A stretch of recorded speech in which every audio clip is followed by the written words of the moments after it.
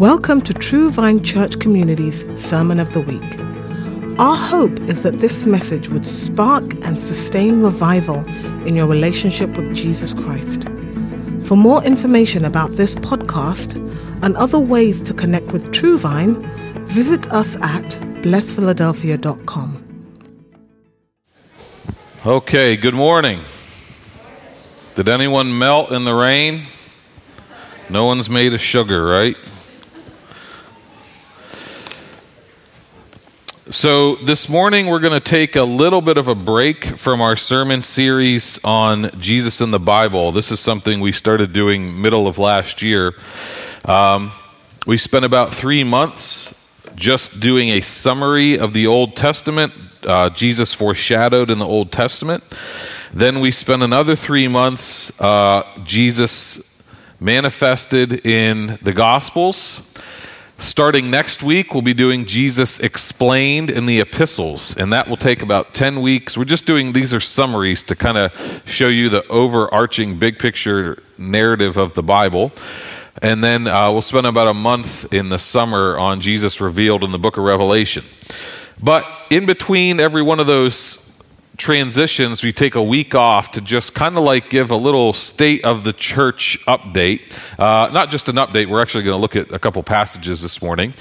So in 2021, our church has adopted this emphasis on strength and unity. We felt like this is what the Lord had for us. Our elders prayed and talked about this for months at the end of 2020. Before we settled on this for 2021, we think this is something we discern, not something we decided. And so at least 4 times this year, we'll be taking Sunday mornings to dedicate to the idea of strength and unity. Before we jump into these 2 passages we're going to look at today, I want to give you some information about 2 upcoming adjustments that you're going to notice here at True Vine, or actually not just notice, but we're going to ask you to participate in. And they have to do with us living in a post-COVID, post-coronavirus world and trying to figure out how to do that exactly.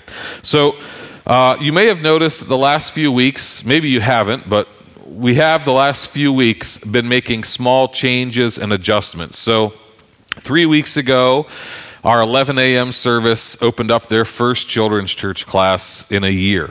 So small little step toward returning, right? And then 2 weeks ago, you may have noticed that we added some more chairs to the sanctuary, and we're still only at like 65% of the chairs we used to have, but we'll be adding more chairs someday, but we added a few more about 2 weeks ago. Last week, you may have noticed we took down our shield face dividers. I might put that back up for my own benefit, because I feel like you might throw batteries at me or something during a sermon, but we took those down. So we are making tiny little adjustments to get back to functioning a little more normally. Today, I'm going to ask you to consider some adjustments. Now, if you're in the room right now, you've kind of already done this, but for those that are watching us online, here's something that I want you to think about. As the city of Philadelphia begins to open up a little more broadly, I think now is the time for us, you, we, to start having conversations about returning back to in-person worship. Now, we've been having in-person worship, since the early part of last summer, but we've always had to do some limitations. We had to take registration or cap it at this number, or stuff like that. And we haven't capped it anytime recently, but we've been trying to make sure it doesn't get too full in here, and we're still going to do that. But it is time. It's April, heading into May and June. I think it's time that we start having conversations about what does it mean to return fully to in-person worship. So if you've been watching from home and worshiping from home, I'm not saying or begging you, please come back next week, but what I am saying is it's probably time for you to start thinking about what do you need to see in order for you to be comfortable? And what will your return be like? Will it be once a month until you're vaccinated? Do you need to be vaccinated? Will you only return if there's masks? Or, be thinking about those things. I don't have any suggestions. I don't have any recommendations other than don't just be passive about it. take some time to think about what will make you ready to come back in person, and when will you be ready to do that, and how will you make that? Our 9 o'clock service is generally a little lighter attended than our 11 o'clock service. Maybe that's something that you need to consider. Maybe you'll wear a mask forever. I don't have any problem with you wearing a mask forever. Ha ha ha ha. Okay, no jokes there. Okay, all right. That type of thing. Maybe you're only comfortable coming back once a month. Maybe I'll be back as soon as I get vaccinated. That's fine too. But I'm asking you to start thinking about the steps that you'll need to take in order to return to in-person worship. Because listen, the Bible makes it clear we're supposed to gather. And we understand that for the last year, there have been some really strange, extenuating circumstances, really unique. Most of us have never experienced anything like this. Chico remembers during the Spanish flu, same thing happened, that he couldn't watch. No one gets that joke because Chico's not here. Chico's old. So, we get the extenuating circumstances, but at some point, we have to gather in person. It's a biblical mandate. It's a requirement. It's a teaching of Scripture that we should gather in person. And as things open up in the city of Philadelphia, I don't think the church should be lagging behind in that area. I am aware that in Philly, infection rates are slightly increasing every week, and they have increased for the last 5 or 6 weeks. So I'm aware of that. I get that. But I also know that last week, for every one person that got COVID, 25 people were fully vaccinated.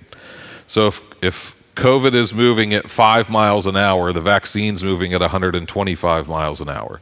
So I get that the cases are slightly going up, but the vaccine it's being rolled out quickly. It's being rolled out rapidly. So I'm saying begin to think about what it would mean for you to return to in-person services.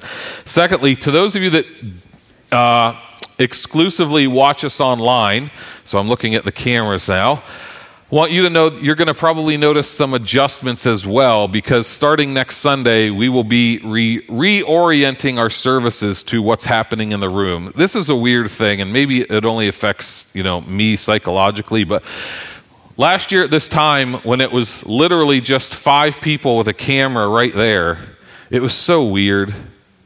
It was so weird. It was being like, a person with a cat. It was like no one was really around, but you felt like you had company.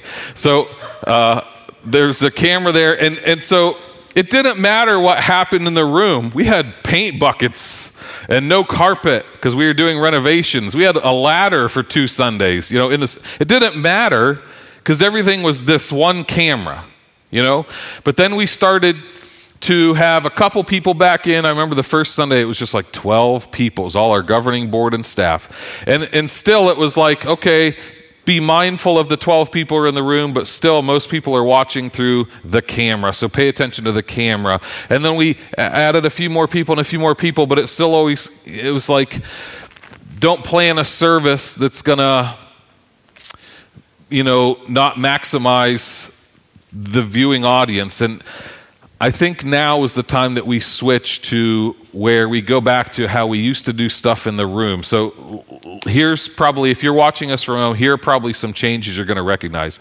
We used to pray all the time in our services, and we're going to go back to that. And if you're watching from home, you're probably not going to hear those prayers because we don't have 150 microphones to hand out. And so you're probably not going to hear those prayers, so just chill and wait.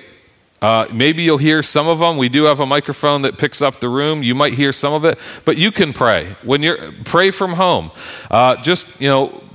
You can still participate with us. You may have to wait for a little bit, but we're going to go back to praying in person. Another thing we're going to do is we used to, at least twice a month, we would have prayer teams up front where people could respond to the message or to the worship and come up and be prayed for. We kind of did away with that because you're supposed to keep distance and not touch, and we're going to make sure we still try to follow the right rules, but we're going to return to that where you can actually come up and receive prayer ministry.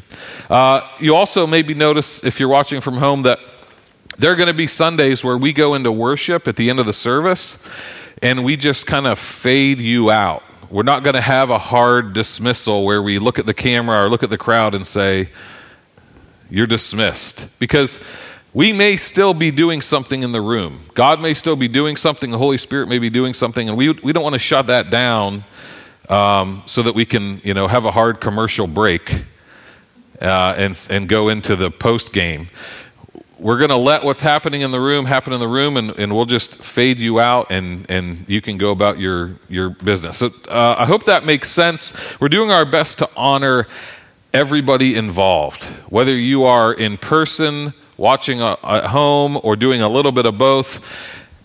We are so thrilled that we're able to do this, but we're trying to figure this out. Like, we didn't plan for this. It happened to us, and we're planning a year later how we should make these adjustments and transitions. So I'm sorry to bore you with all those details. That's more of an announcement than a sermon, but this was the time to make that, because starting next Sunday, we're going to implement some of those changes. Okay.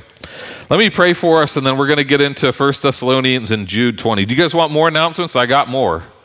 Are you good? Get into the Bible? Okay, we'll get into the Bible. Jesus, thank you for the testimony of Scripture, the faithfulness of the authors of Scripture to submit themselves to your leading, to write these principles down. Thank you, Jesus, that your Holy Spirit illuminates Scripture for us so that we can know and apply these principles.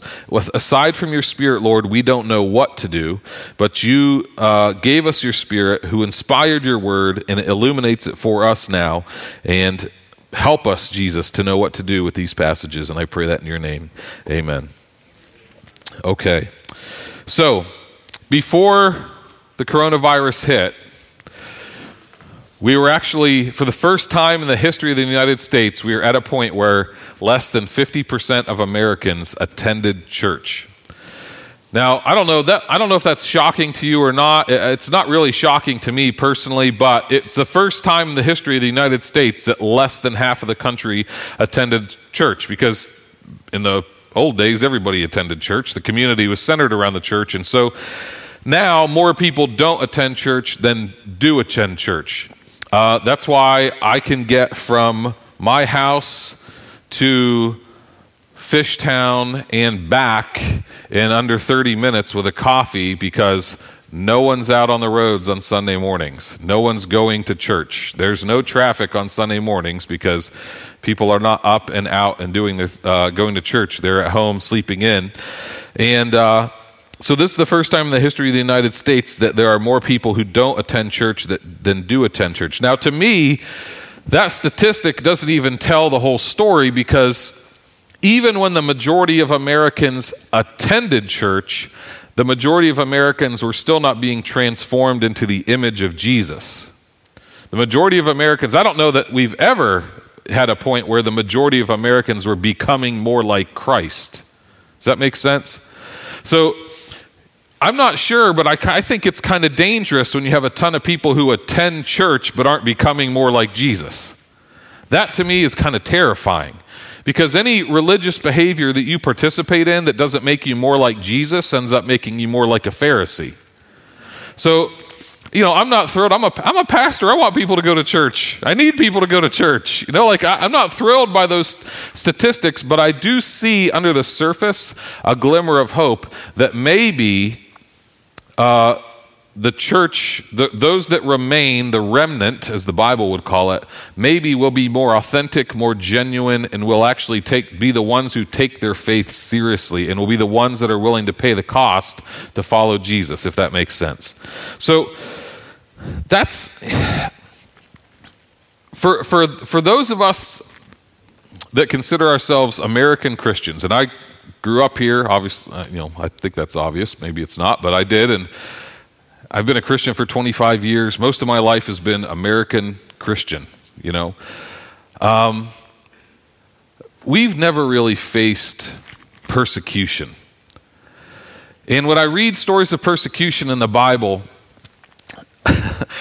it's hard to relate. They're getting locked up, thrown in prison. Their lives are on the line. They're losing jobs. It says in Hebrews that their property was taken from them. The government rolled in and took their property, and it says that they suffered that with great joy when that happened.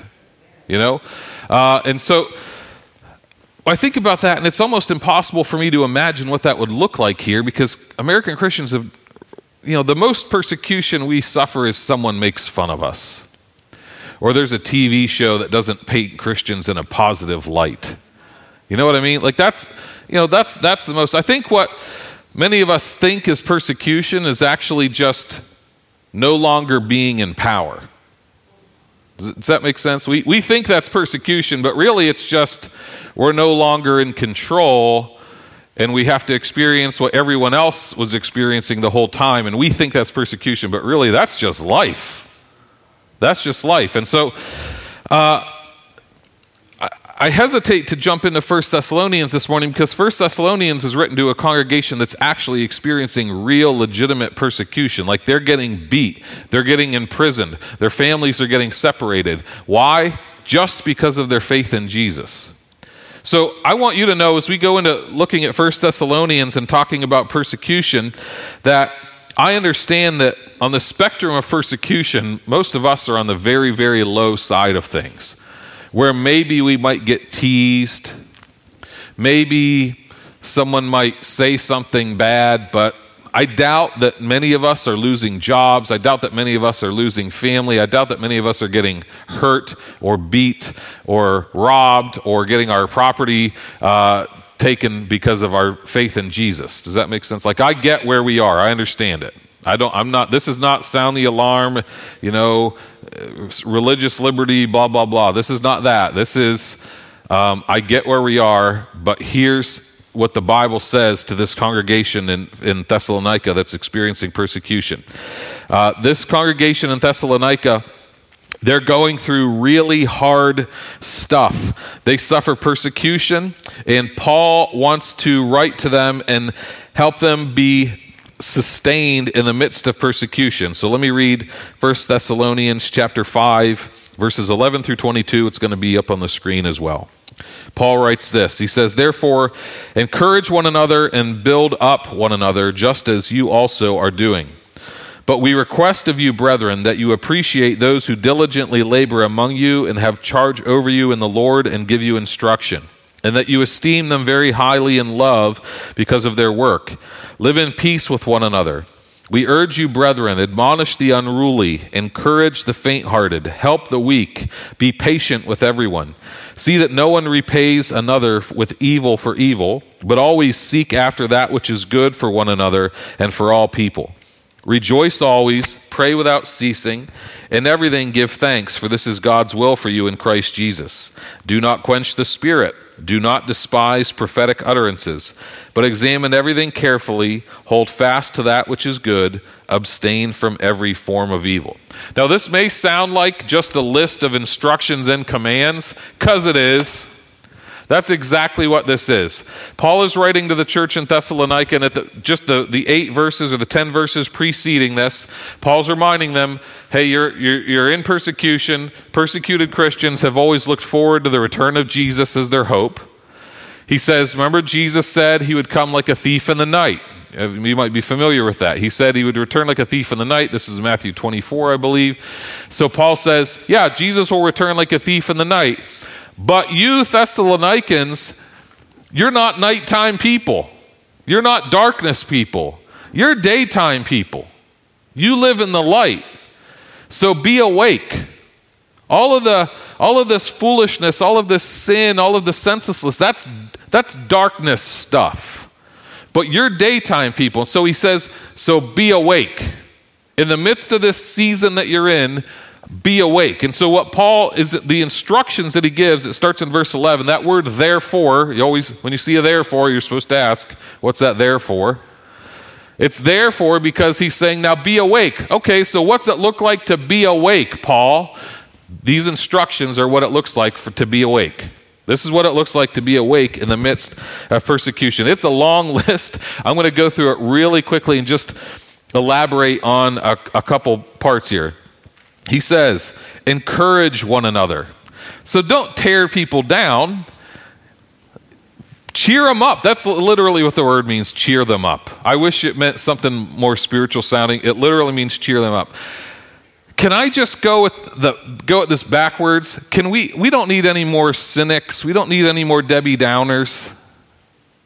We need people that will encourage one another. When we pray for something, we need this miracle, and we're going to pray for it. You know what we don't need? People that are like, probably not going to happen. That's not encouraging one another, right? So if you have the spirit of Debbie Downer, just sip your coffee quietly in the corner, okay? Encourage one another. Verse 11, build one another up. That means to strengthen, to solidify. It's a form of encouragement, but it goes beyond simply cheering people up. It's a way of kind of buttressing them, helping them live a more solid life. One of the ways you can build up another person is saying, hey, I see this spiritual gift in you. I appreciate this ministry that you do. Or sometimes building another person up might say, hey, I really think you would grow if you dealt with this issue in your life that's getting on my nerves. Don't say it that way, but you'll get the picture. Encouraging, building a person up can sometimes include correcting them, but you're correcting them in love. It says in verse 13, live in peace with one another. This is 3 statements that are one another statements. It's encourage one another, build up one another, live at peace with one another. How do you make sure that you are living at peace with other Christians? We think of shalom. That's the word I think of when I think of peace. Shalom is the presence of God's blessing. It's the presence of God's favor. You want to make sure that you're living at peace with one another as followers of Jesus. Now, it also says in verse 12 to appreciate diligent leadership. Now, I know that this is weird because it says literally, appreciate those who labor among you, and I labor among you. So I get that this can be weird and self-serving, but I'm going to try to avoid that. Appreciate those that labor diligently among you and have charge over you in the Lord and give you instruction, that you esteem them very highly in love because of their work. Okay, so what we ought to do is make sure that what we're prioritizing among leaders, whether it's pastors, elders, deacons, treasurers, discipleship group leaders, worship leaders, you know what we ought to make the most important thing? That they are diligent. Not that they are cool. Not that their jeans are so tight. Not that they're attractive. I mean, you guys are just lucky that you happened into that with me. But, that's not what's important. Right? What is important is diligence. Do they take their calling seriously? Do they cut corners, or do they go all the way? Are they prayerful? Are they hardworking? Are they diligent? We want to make sure that we are prioritizing diligence in leadership. Does that make sense? We're not shortcutting anything. We're not doing things half-heartedly. We're doing everything with diligence. Paul goes on. He addresses, in verse 14, he kind of changes who he's addressing here. I like this. This is really why I wanted to preach on this passage. He says, we urge you, brethren, and he gives 4 different actions. Admonish the unruly, encourage the faint-hearted, help the weak, be patient with everyone. So sometimes when you're speaking into a person's life, it's hard to know, what do I say here? Do they need me to encourage them, or do they need me to correct them, or do they need me to just listen? It's hard to know sometimes, what am I supposed to do? This is, for me, particularly difficult when at a funeral or a tragedy has happened, and it's I don't know what to say. Well, this helps a little bit. It says, to the unruly, admonish them, which is to correct them, to rebuke, to confront. But you do that to the unruly person, not the person who's in grief. You know what I mean? Does that make sense? We do have to confront people, but this tells us who to confront. The unruly people, the rebellious person, the stubborn person, the arrogant person who causes trouble. That's who we admonish. And then it says, encourage the faint-hearted. Don't encourage the unruly person. Encourage the faint-hearted person. Who's the faint-hearted person? That's the person that's their faith is just, it's on thin ice. They're struggling, they're doubting, they're having a hard time. Do put your finger in their face and admonish them, well, Paul says you're supposed to encourage that person. That's the person you're supposed to come up alongside and strengthen them.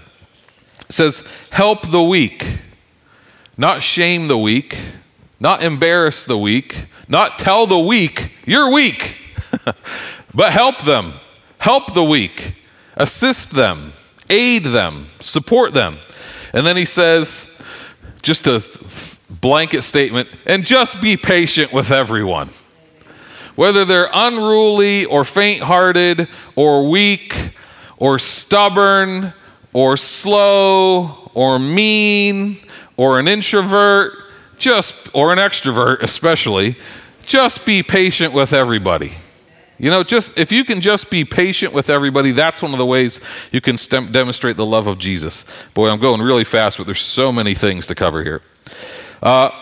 Now, he actually, in verses 16, 17, and 18, I think he starts to paint a picture of living a sustainable spirituality. Our vision here at True Vine is to make disciples that sustain revival. And he says 3 statements in a row that I think are all about sustainability, because he says, rejoice always, pray without ceasing, in everything give thanks. Those are always statements. When are you supposed to give thanks?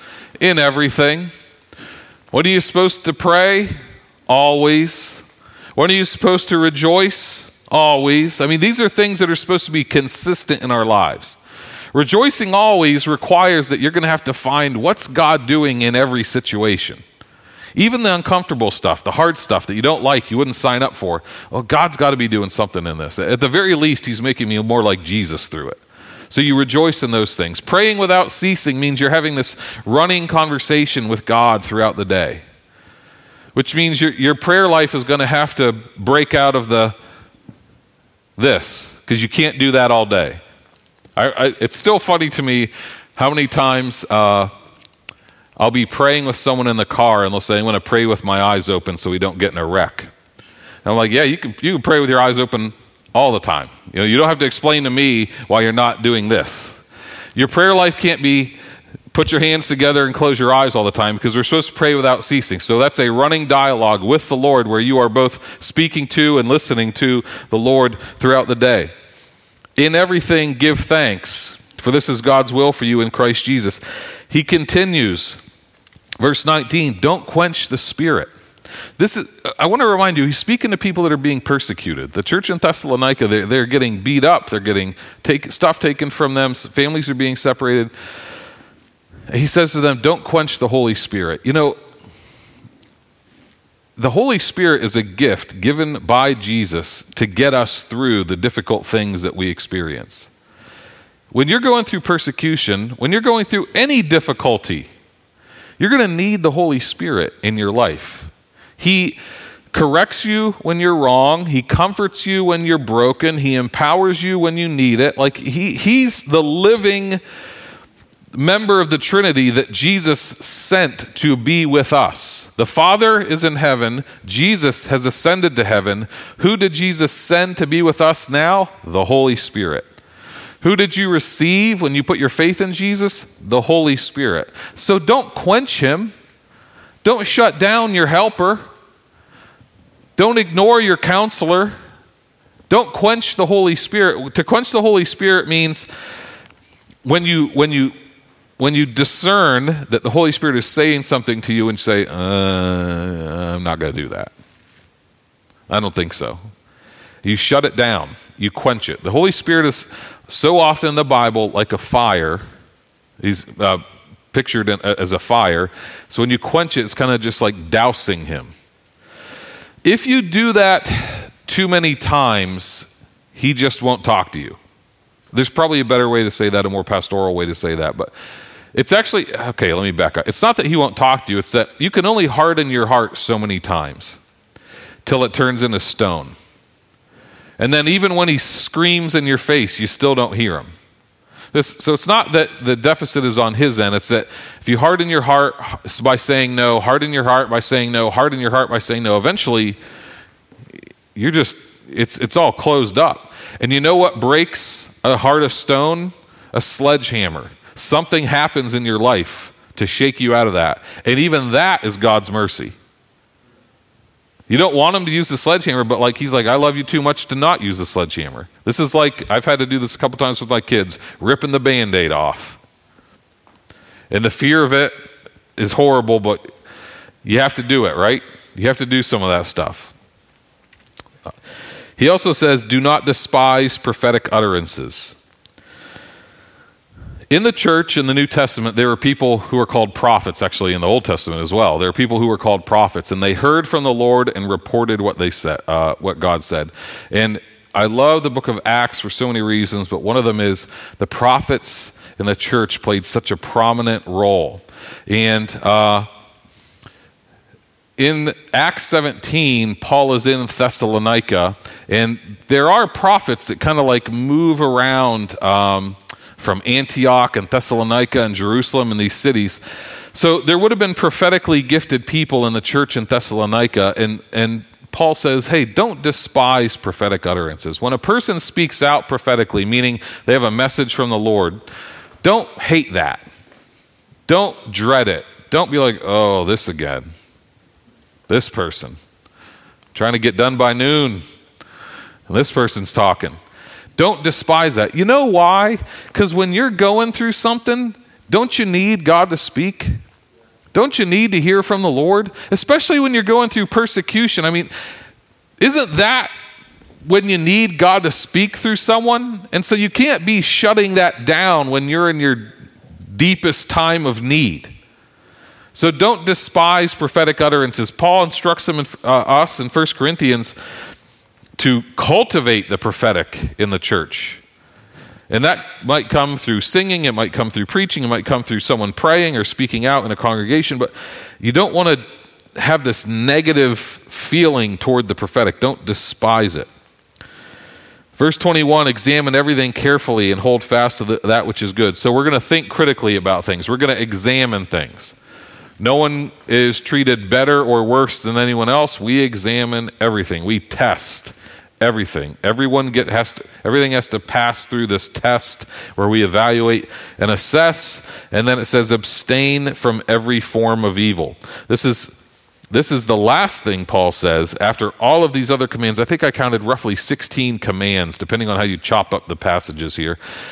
He tops it off with, and abstain from every sort of evil. I think most of us define Christianity, just don't do bad things. That's the last thing on the list. I mean, there's so many other things in following Jesus, but he does include abstain from every form of evil. I think it seems to me, and maybe I'm just getting older, evil's a little more prevalent now, or maybe it's easier to find. It does seem like you could find evil pretty quick. Pretty easy. It's actually hard to avoid it. It so permeates our society. It's in every TV show. It's in almost every song. It's in the motives of politicians. It's in the motives of media. It's in the motives of businesses. It's in so many people's motives. Evil, right? The church is to abstain from evil. I mean, that's one of the things that should make us distinct, is that our attitude toward evil is we don't participate. Businesses don't have to say we don't participate in evil. Governments don't have to say we don't participate in evil. But the church should say we don't participate in evil. We abstain from evil.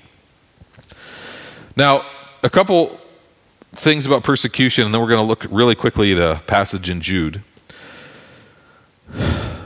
Persecution is not the general difficulties that come with life, okay?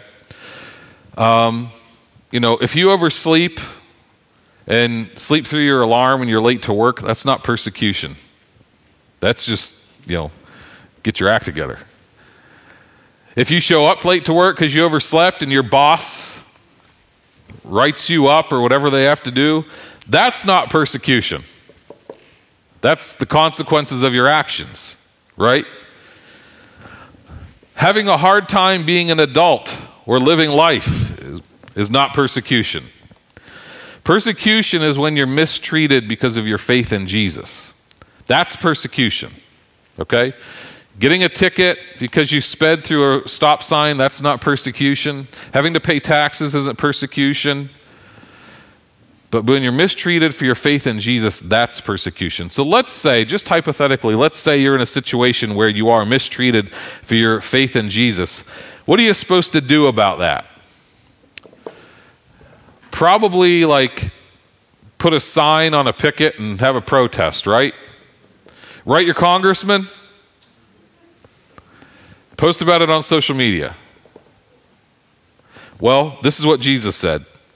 Blessed are those who've been persecuted. And bless those who persecute you. It says in Romans 12:14. Bless those that persecute you.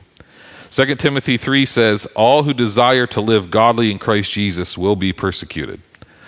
Anyone that wants to follow Jesus closely should expect some level of persecution. So if you think you signed up because following Jesus will get you a better job, a better marriage, a bigger house, what Jesus told Paul to tell us was, hey, if you signed up to follow me, expect persecution, expect difficulty.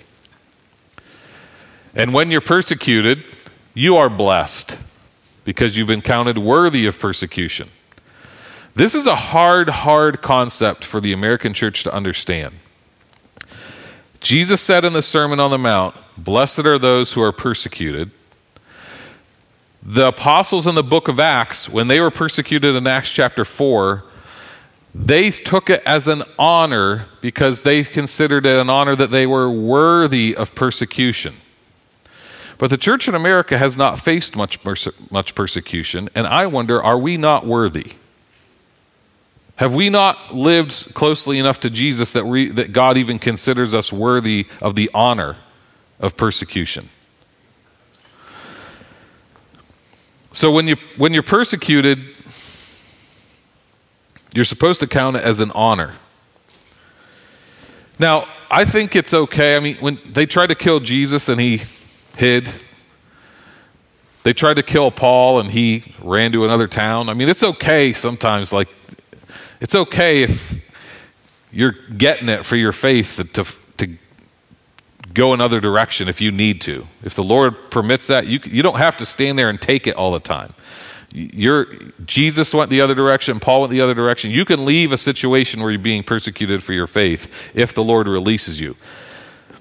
But you can't compromise your faith because you're being persecuted. You can't water it down, dial it back.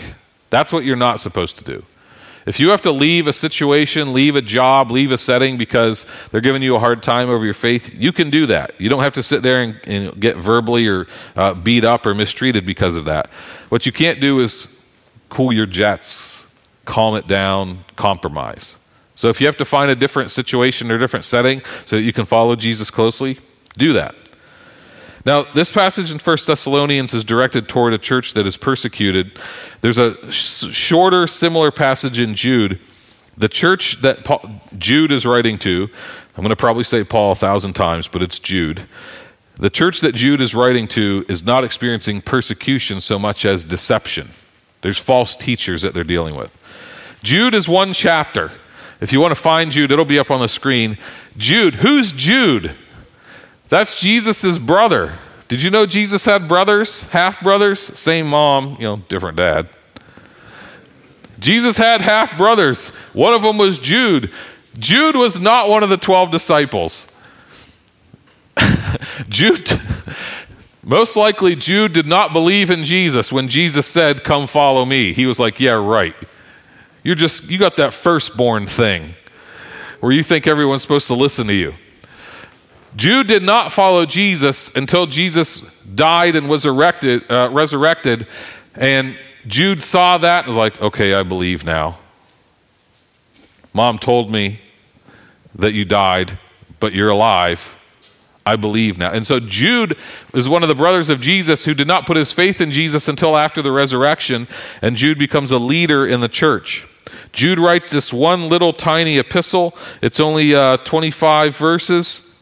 I'm just going to read a few verses. This is Jude chapter 20, Jude verses 20 through 23. This sounds a lot like what Paul wrote to the Thessalonians. But you, beloved, building yourselves up on your most holy faith, praying in the Holy Spirit, keep yourselves in the love of God, waiting anxiously for the mercy of our Lord Jesus Christ to eternal life, and have mercy on some who are doubting, save others, snatching them out of the fire, and on some have mercy with fear, hating even the garment polluted by the flesh. Now, Jude is writing this to a church, again, that's not experiencing persecution so much as there's false teachers and there's deception around them, and he wants them to stay focused on the teaching of the apostles, the true teaching of Scripture. Jesus warned that in the last days there would be false teachers.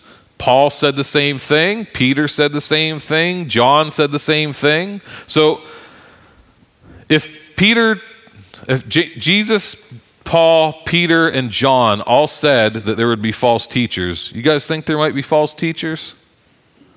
You think they're trying to make a point?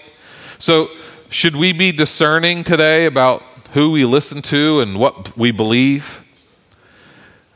I don't know if you guys know this. Turns out anybody can have a YouTube channel. Turns out anybody can put stuff on the internet.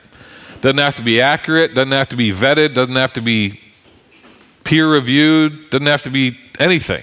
You can just put some nonsense up online. And so we need to know how to do this. We need to know how to test good teaching. I think of this often. We took our kids down to the Navy yard last week, and we're walking along the Delaware River, and they got there's like a big fence there, and like it's almost impossible for someone to fall in. But as a parent, sometimes you let your mind goes there, like if one of them fell in. Am I the only one that does that? Okay, all right. Well, if one of my kids fell in, I've rehearsed the whole thing in my head. Don't worry about your phone. Don't worry about your wallet. Just jump in and get the kid. So, I don't know. I'm not the only one that does that, right? Just jump in and get the kid. Maybe I should stop hanging the kids over the railing. I don't know. So, every time we go around water, I have 3 different levels of concern.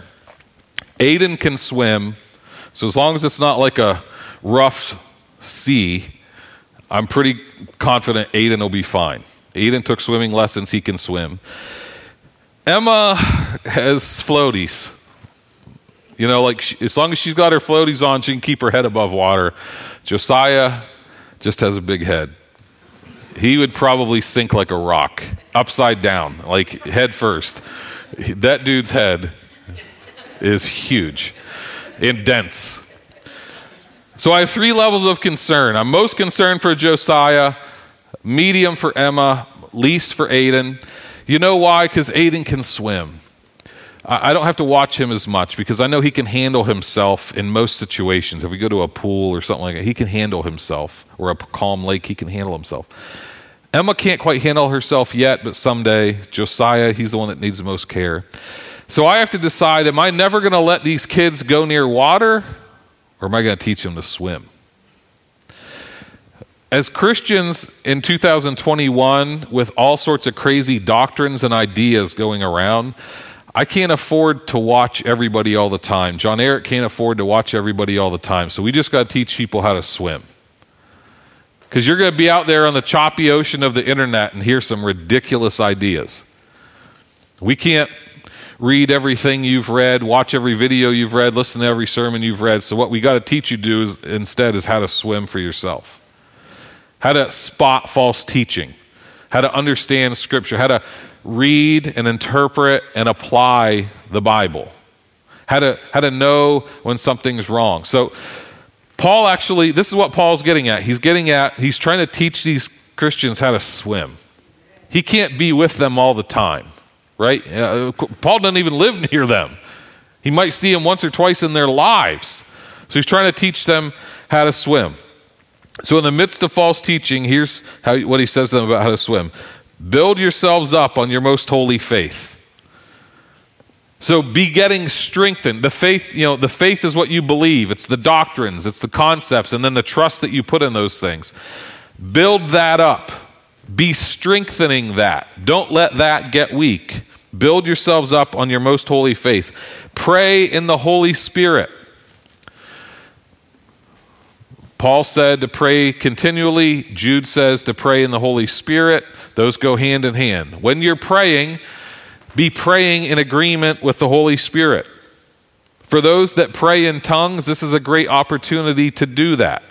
If you pray in a prayer language, that's not the only way to pray in the Spirit, but for those that do, go for that. I pray in tongues, and now that I have to wear masks in church, I do it way more than I used to, because no one can tell.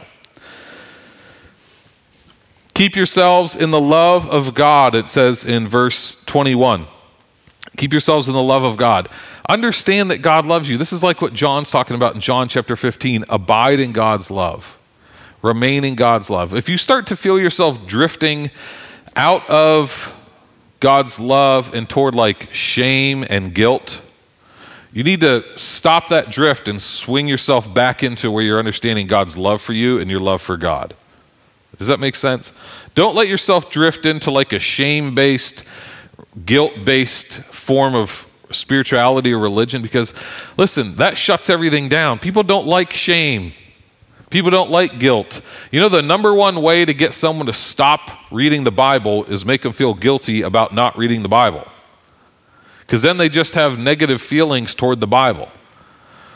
I'm careful with my kids, on this. Like they don't, they have Bibles, and some days they read them and some days they don't. So I'm make sure, like, don't make them feel bad if they miss a week or a month or something like that. Because once you attach guilt to it, it's hard to get it off.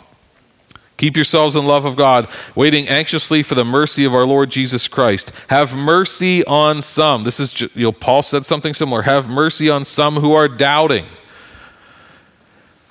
Last week, it was Easter Sunday, and I was talking about the resurrection and how we have to put our faith in the resurrection. It's important to have faith and faith and faith and believe and blah. Go get them. Very football coachy. And at both services, people came up to me afterwards, and they were like, but sometimes I have doubts. And I said, you're wrong. No, I knew this passage was coming that says, have mercy on some who are doubting. So I said, yeah, me too. I've had some doubts. Sometimes I still have doubts, and I'll probably have doubts in the future. I get it.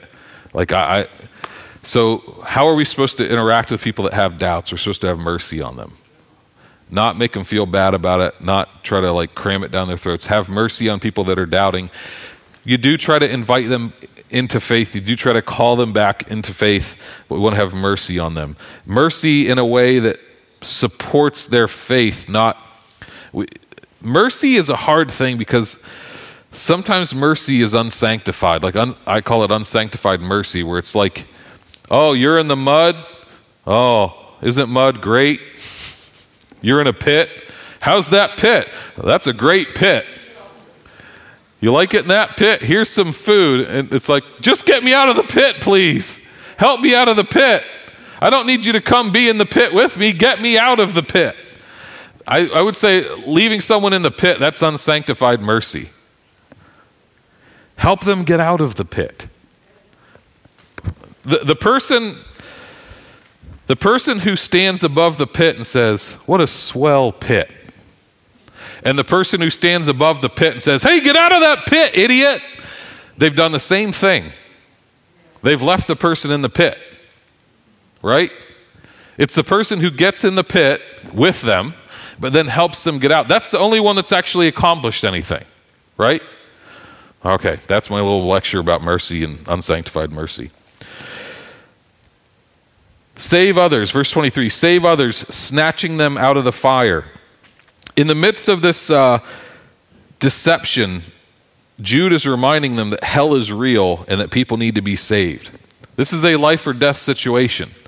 That those who die in deception, those who die without knowing Jesus, are in eternal conscious torment, separated from God. We call that concept hell. Jude wants us to save people out of that, to snatch people out of the fire. He says, on some have mercy with fear, hating even the garment polluted by the flesh. So I think he starts with Have mercy on the doubters, but save those that are in danger of the fire. And in the middle is, so have mercy, but also have fear. Have mercy with fear. He says, hate even the garment stained by flesh. That's like, don't get close to sin. Don't tiptoe to sin and call it evangelism. I had a professor in college who led a stripper to the Lord, and that always asks the question, how did you know her? He's like, I was at the strip club, and I led her to the Lord. This was when he was a teenager, or a young man, not when he was a Bible professor. But he went to a strip club and led one of the strippers to the Lord. I'm glad she came to the faith, but you don't have to do that. You don't have to go to Club Risque to lead them to the Lord. There are other means to do that. Hate even the garment that's stained by sin.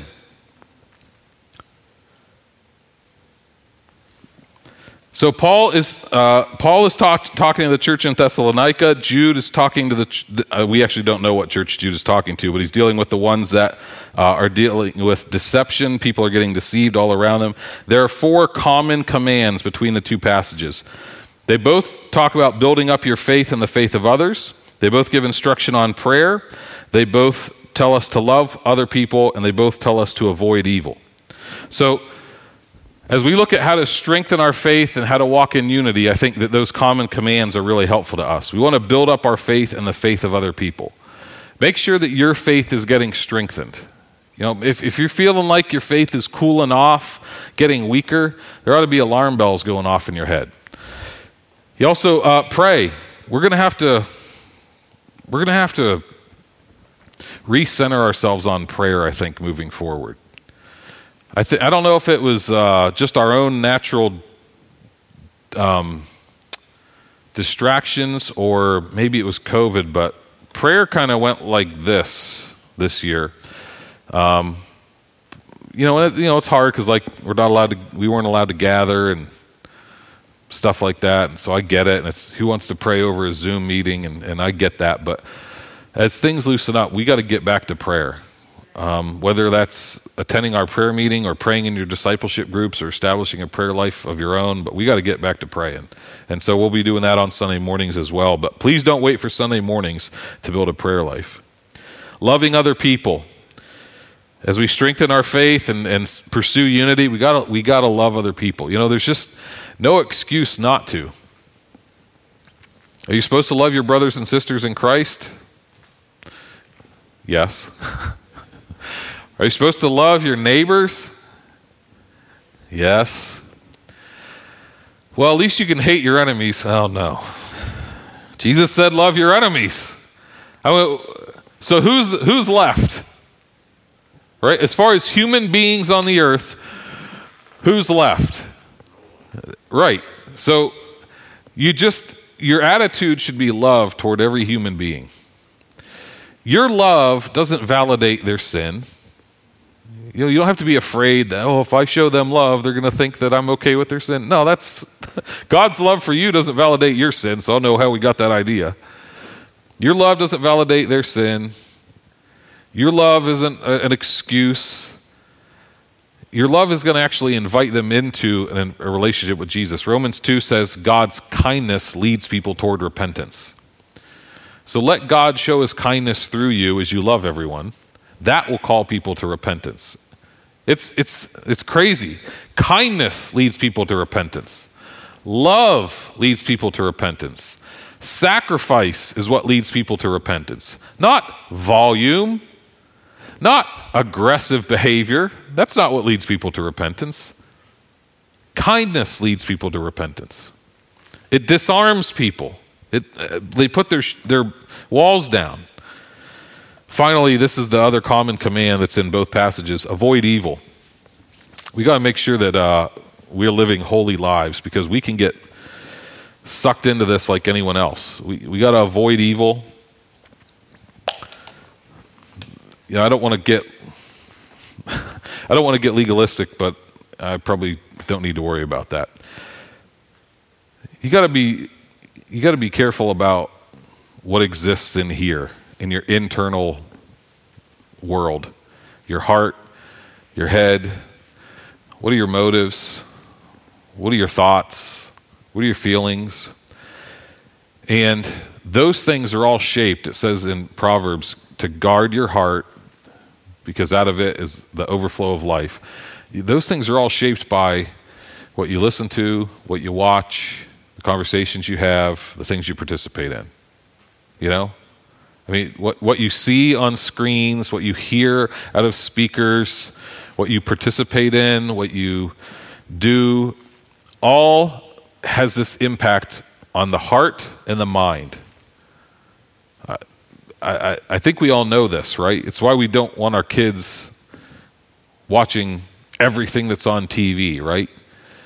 And we have certain restrictions and blocks, and we want to make sure that they're not seeing all that stuff, because we know that if they see it, it's going to have a negative impact on them. Well, it will have a negative impact on you too. You might be able to process it better than a kid. You might be able to filter it better than a kid, but if you let your guard down all the time and just let unrestricted stuff in, it's going to impact you. It's going to poison you. It's going to hurt you, and that's eventually going to come out. I feel it sometimes. I'll watch the news, and when I'm done, I feel I'm angry. I'm angry about what I saw. I'm angry about what I think the agenda is. I'm angry about this. I'm angry about that. I'm angry at this person and that person.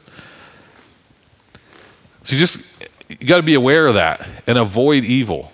Avoid what participating in evil. Avoid contributing to evil.